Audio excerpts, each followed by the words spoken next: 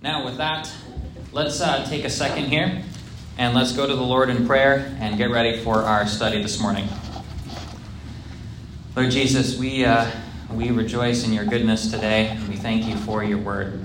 And Lord, we pray that you would open it to us and you would send your Spirit to work among us and that you would change us through it. And so we pray all these things in Jesus' holy and precious name. Amen. All right, folks, so we are in Hebrews again, and we're looking at Hebrews 12 today. The verses that I'm hoping to get through are Hebrews 12, verses 3 through 17. And so we're going to try to hit those today. Just by way of example, remember, by way of reminder, we are in the 6th section of the book of Hebrews, which is dealing with the practical implications of Christ's superiority. So we've covered the doctrine of Christ's superiority in a number of different ways and shades up to this point. And this morning, we're continuing to look at how the author of Hebrews is applying these truths to the readers. And one of the major ways that he applies the truth to the readers is by describing and discussing the doctrine of faith. And we saw the doctrine of faith in a great amount in Hebrews 11, where we saw sort of the author tracing faith and its importance throughout the whole of the Old Testament and seeing how central faith was to the life of God's people throughout that time. And so then at the beginning of chapter 12, what we were going through last week, was we were seeing how the doctrine of faith connects to Jesus' person and work. Because when we normally think about faith, we're thinking about faith as it relates to Jesus as the object of our faith. That is, we believe in Jesus, right? He's the object that we're putting our faith in. But the author of Hebrews takes it another step, because he doesn't just see Jesus as the object of our faith, but he sees Christ as he put it in verse 2 of chapter 12, Jesus is the founder and the perfecter of our faith. And so Jesus as the founder means that he's the one who is essentially giving birth to spiritual children. We saw how that word was used in the Old Testament last week. It's the word used for the heads of the tribes of Israel, the ones from whom all the rest of the children come. And so Jesus, as the founder of our faith, is the one who gives birth to us again, or gives birth to us from above, however you want to take that in John 3. Because literally in the Greek in John 3, as Robert pointed out to me last week, it says to be born from above. Right? So that's the kind of thing that Jesus is. Right? He is the person who creates, who founds, who gives faith in us through his Spirit. Okay, so he's the founder, and then he's also the perfecter of our faith. He doesn't just found it, he doesn't just give it, and then hope that we hang on to it, just kind of waits to see what we do. And he doesn't just give us a little bit of grace to hang on to it if we want to. But no, he's the perfecter. He's the one who brings our faith to a sure conclusion. Right? And so that's the gist of what we were talking about last week, how faith relates to the person of Christ. And so this morning, as we get into verse 3 and following here, down through verse 17, our author is going to continue this line of thought as he's taking these doctrines and he's applying them to his readers. And today he's going to talk to us quite a bit about God's discipline and how we, by faith, should respond to the discipline of God. And so let's look at how he deals with that here. I'm going to read the passage, Hebrews 12, verses 3 through 17. So here's what he says. Consider him, now that is Christ. So consider Christ, who endured from sinners such hostility against himself, so that you might not grow weary or faint-hearted. In your struggle against sin, you have not yet resisted to the point of shedding your blood. And have you forgotten the exhortation that addresses you as sons? My son, do not regard lightly the discipline of the Lord, nor be weary when reproved by him. For the Lord disciplines the one he loves, and chastises every son whom he receives. It is for discipline that you have to endure. God is treating you as sons. For what son is there whom his father does not discipline? If you are left without discipline, in which all have participated, then you are illegitimate children and not sons. Besides this, We have had earthly fathers who disciplined us, and we respected them. Shall we not much more be subject to the Father of spirits and live? For they disciplined us for a short time, as it seemed best to them. But he disciplines us for our good, that we may share his holiness. For the moment, all discipline seems painful rather than pleasant. But later, it yields the peaceful fruit of righteousness to those who have been trained by it. Therefore, lift your drooping hands and strengthen your weak knees and make straight paths for your feet, so that what is lame may not be put out of joint, but rather be healed. Strive for peace with everyone and for the holiness without which no one will see the Lord. See to it that no one fails to obtain the grace of God, that no root of bitterness springs up and causes trouble, and by it many become defiled. That no one is sexually immoral or unholy like Esau, who sold his birthright for a single meal. For you know that afterward, when he desired to inherit the blessing, he was rejected, for he found no chance to repent, though he sought it with tears. As I said a minute ago, the point of this passage is to talk to us about the discipline of God. And there are a couple of ways here that our author wants to do that. The first thing he does is he tells us a bit about the discipline of God itself. And he's going to do that by quoting the Old Testament. He's going to do that by telling us something about Jesus and about his death and how we should think about that. And then after he talks to us about the discipline of God, then he goes into a period of sort of rattling off exhortations. Essentially what he does is he gives us a whole bunch of applications after talking about God's discipline. All right? So that makes my job a whole lot easier because he just gives me all the applications right there. Right? And so we can really see how this applies because the Holy Spirit is giving us all of those pieces together for us. Okay? So let's look at this for a second. Let's look at the discipline of God. Now in verse 3, the author wants to tell us something about Christ and how believers, by faith, should be thinking about the death and the life and work of Christ. And here's what he says. Verse 3, consider Christ, who endured from sinners such hostility against himself, so that you may not grow weary or faint-hearted. In your struggle against sin, you have not yet resisted to the point of shedding your blood. So notice what our author's talking about here. He is saying that as believers, when we look to the death of Christ, when we look to the sufferings of Christ as believers, we should be encouraged by the example that Christ set for us because he shed his blood for us. Therefore, we should be willing to do the same. So in other words, the author is setting forth here the fact that Christ is a moral example for believers. Now, we need to sort of be careful about how we understand that, right? Because when Jesus came, when he died for us on the cross, when he suffered for us, lived the perfect life that we could not, Jesus was doing a whole lot more than simply being a moral example for us to follow. Because, there have been a lot of people in church history who have tried to say that Christ's death as a moral example for us to follow is all that Christ's death was. The only thing that Jesus wanted to accomplish when he came to earth was he was going to show us the kind of thing that God wants us to do. And if we do the thing that Jesus did, then we can be saved. Right? That's not what the atonement's about. And we know that. Right? There have been a lot of variant views of the atonement throughout the generations of Christianity. Some people thought that the purpose of Christ's atonement was to ransom us from the devil. So we were in bondage to the devil, and then Jesus comes and he frees us from the devil. The devil was our main enemy. And, there's some truth to that. We are freed from the devil through Christ's death. But the devil's not our chief problem.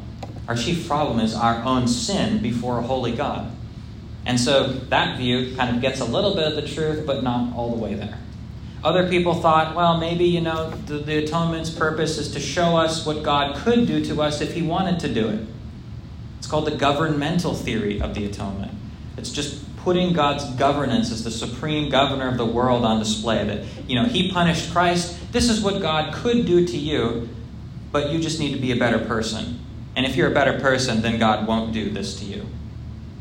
Some people thought that's what the atonement was about. Other people thought it was just simply to show God's love. Show us, how much God loves us. He was willing to send his son for us.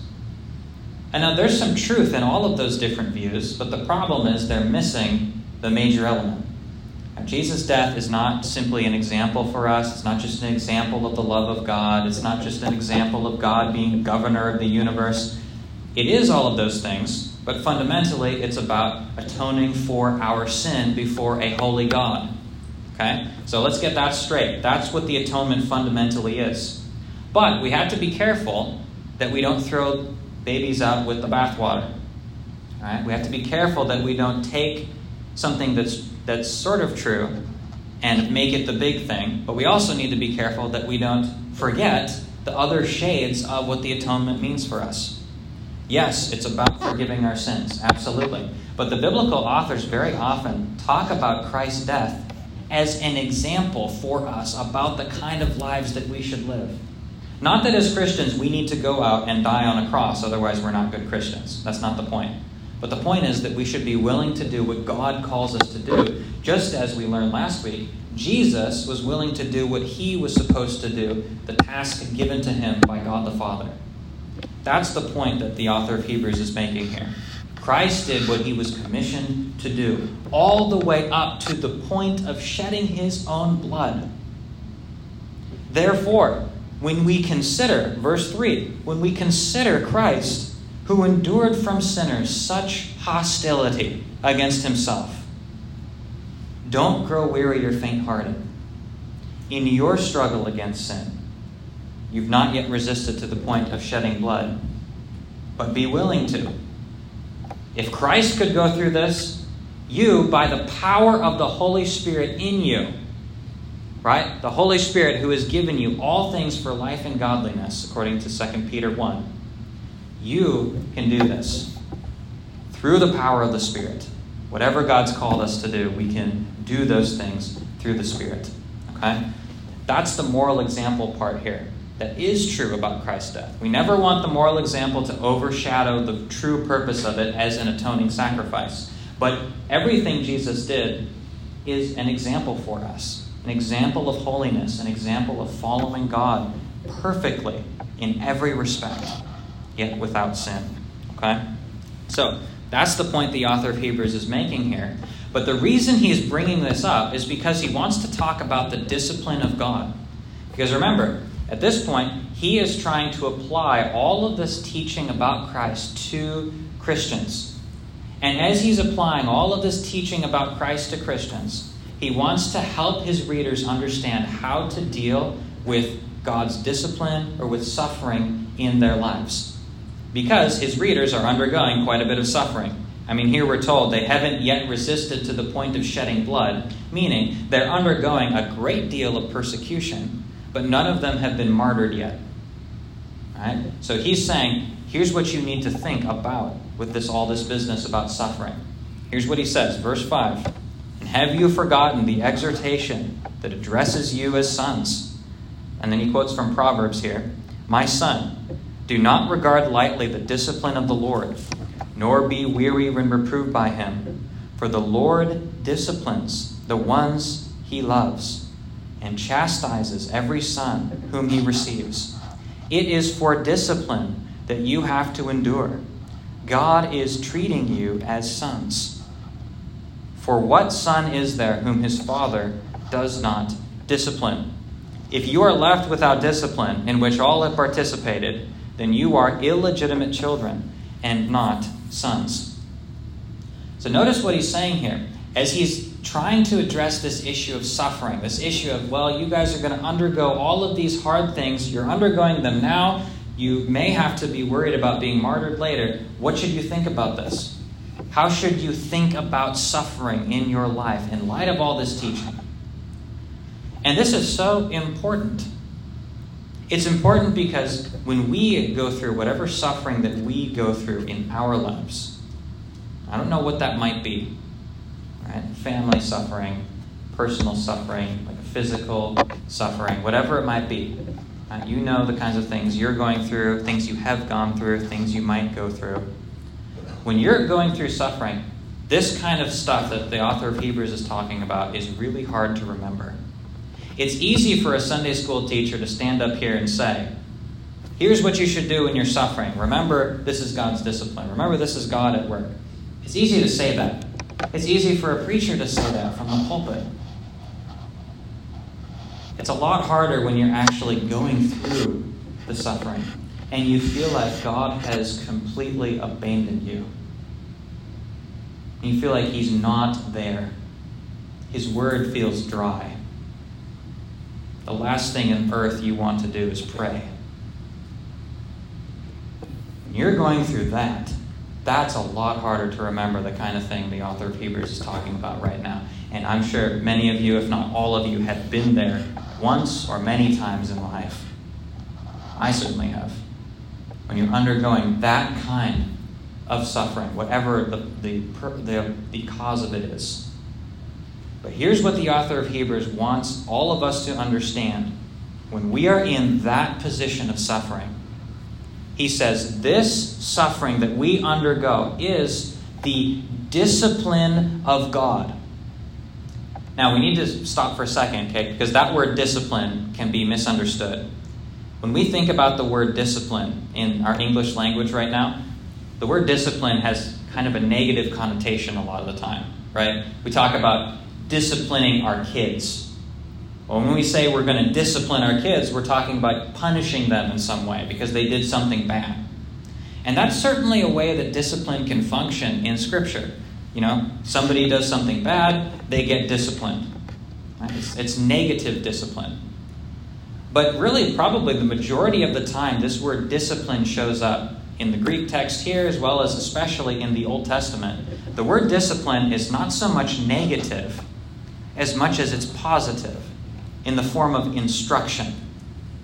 That's really the way you want to think about discipline here. It's instruction. It is meant to build up. It is meant to teach. It is meant to form and to shape someone, like a potter with clay. Shaping a young child up in the way he should go, that's discipline, particularly in the book of Proverbs. And this is precisely why the author of Hebrews here quotes from the book of Proverbs. And he quotes, "My son, do not regard lightly the what? The discipline of the Lord, the instruction of the Lord, the molding of the Lord. And do not be weary when reproved by him, for the Lord disciplines the ones he loves." So when we're talking about discipline here and suffering, the author of Hebrews wants us to understand that when we are undergoing whatever suffering God may bring to us, God is not bringing that suffering because he has abandoned us.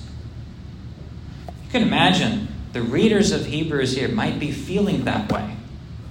They're feeling like God's abandoned them in whatever they're going through. The author of Hebrews says, no, God has not abandoned you. When you experience suffering in your life, you're going to be tempted to think that God has left, that he has gone away, that he's not concerned with you. But no. According to the author of Hebrews, according to the book of Proverbs, according to the whole counsel of God, when suffering comes, that is God's discipline. Either positively to build you up, or sometimes it could be negative. But in either case, it's God's work. God is the one at work here to shape you, to mold you, to make you what he wants you to be. That's the purpose of suffering. That's the purpose of suffering. And the author of Hebrews here draws a kind of analogy with our heavenly Father and an earthly father. Right? Because he says, verse 9, "We have had earthly fathers who disciplined us, and we respected them. Shall we not much more be subject to the Father of spirits and live? Our earthly fathers disciplined us for a short time, as it seemed best to them. But God disciplines us for our good, that we may share his holiness. And so you can see that in verses 11 and following, we have our author moving now to describe the purpose of discipline. He's told us what discipline is. Discipline is when we experience suffering in life, but God is the one bringing it, and he's doing it for our good. But now he's telling us why God's doing it.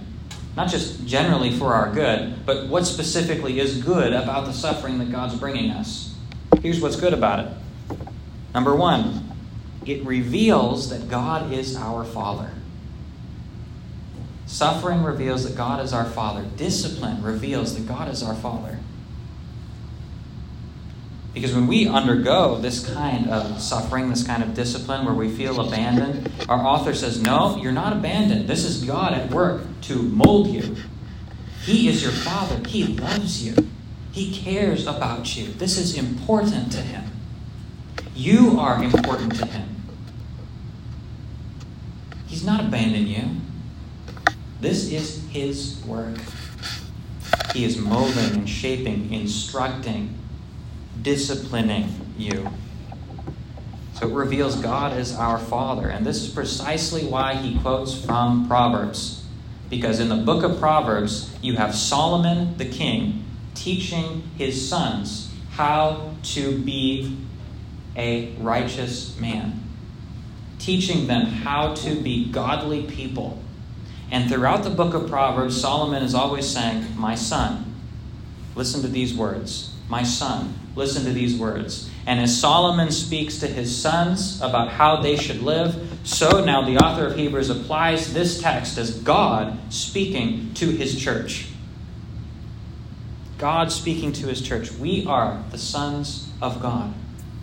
And God speaks to us and disciplines us as a father to a son.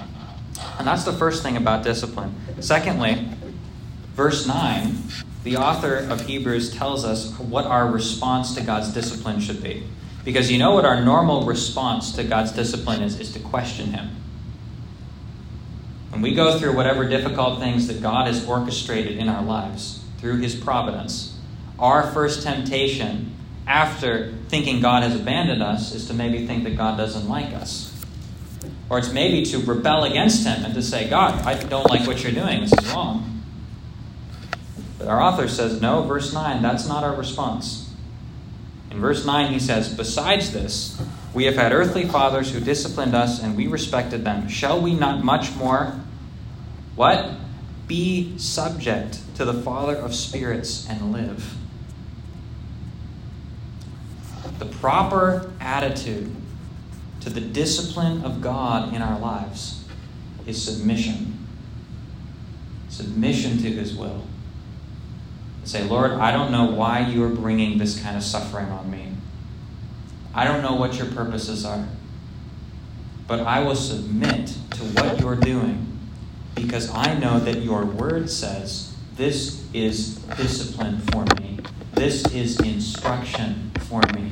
This is molding for me. And you see, that's what he's saying here. So that's the second thing about discipline, is that our response to it needs to be submission.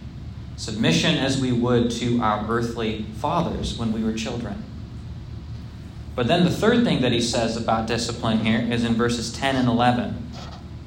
For our earthly fathers disciplined us for a short time as it seemed best to them, but God disciplines us for our good, that we may share his holiness. For the moment, all discipline seems painful rather than pleasant. But later, it yields the peaceful fruit of righteousness to those who have been trained by it. You see that? Now there's that analogy between earthly fathers and sons coming up again.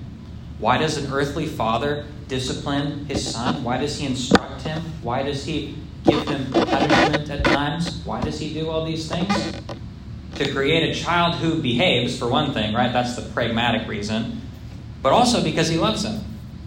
A loving father wants his son to be a godly son. That's what God wants for us too. And so he sends discipline, positive or negative, to build us up in holiness.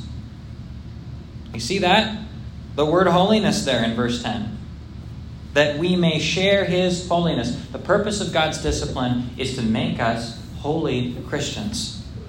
Now, yes, we'll never be perfectly holy in this life, right? But what's being described here is the doctrine of sanctification, being progressively made more and more like Christ. So that as we become more and more like Christ, we become these little images of Christ all over the world, shining brilliantly, testifying to the work of the Spirit in us, and therefore to the glory of God who is in heaven. That's not a small thing. That's really important. That's going to come up in the sermon that I'm going to give tonight in the evening service. And talk about this holiness concept, because sometimes as Protestants we have an allergic reaction to the idea of being holy, because we know we can't. And we know we need to trust Christ for salvation through him, which is absolutely correct. But in light of the gospel, the Bible calls us to pursue lives of holiness to God, to pursue piety. That's an important injunction in Scripture. And we see it right here. The purpose of God's discipline is to sanctify us, to make us more holy, to make us more conformed to the image of Christ. And so, as our author continues here, he continues by giving us more exhortations. He's giving us more ways that we can apply this as people who recognize the discipline of God and that produces holiness in us. He says, verse 12, "Therefore, lift your drooping hands and strengthen your weak knees and make straight paths for your feet, so that what is lame may not be put out of joint, but rather be healed." In other words, translation, when difficult things come, when suffering comes, when we think God has abandoned us, nope, he's not abandoned us. Remember that. He has not abandoned us. The suffering is God's discipline. And discipline produces endurance. When we recognize that it's God's work, and that he has empowered us with the Spirit, and the Spirit is all that we need to respond well to God's discipline and to move forward in our sanctification. And so therefore, because of all of that, we can lift up our drooping hands, and we can get to work, be about the business of God. That's what he's saying here. Lift up your drooping hands and strengthen your weak knees. Verse 14, "Strive for peace with everyone, for the holiness without which no one will see the Lord. See to it that no one fails to obtain the grace of God, that no root of bitterness springs up and causes trouble, and by it many become defiled. That no one is sexually immoral or unholy like Esau, who sold his birthright for a single meal. For you know that afterward, when he desired to inherit the blessing, he was rejected, for he found no chance to repent, though he sought it with tears." Again, all of these injunctions coming to us from the author of Hebrews, these are injunctions given to believers. This is third use of the law going on here. Remember the three uses of the law? We won't rehearse them here, but the third use of the law is for believers.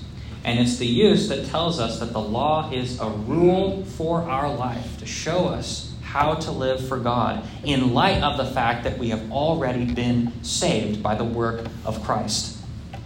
And so we pursue holiness. We try to root out that root of bitterness here. And you can see in verse 15, root of bitterness, at least in my ESV, has quotes on it.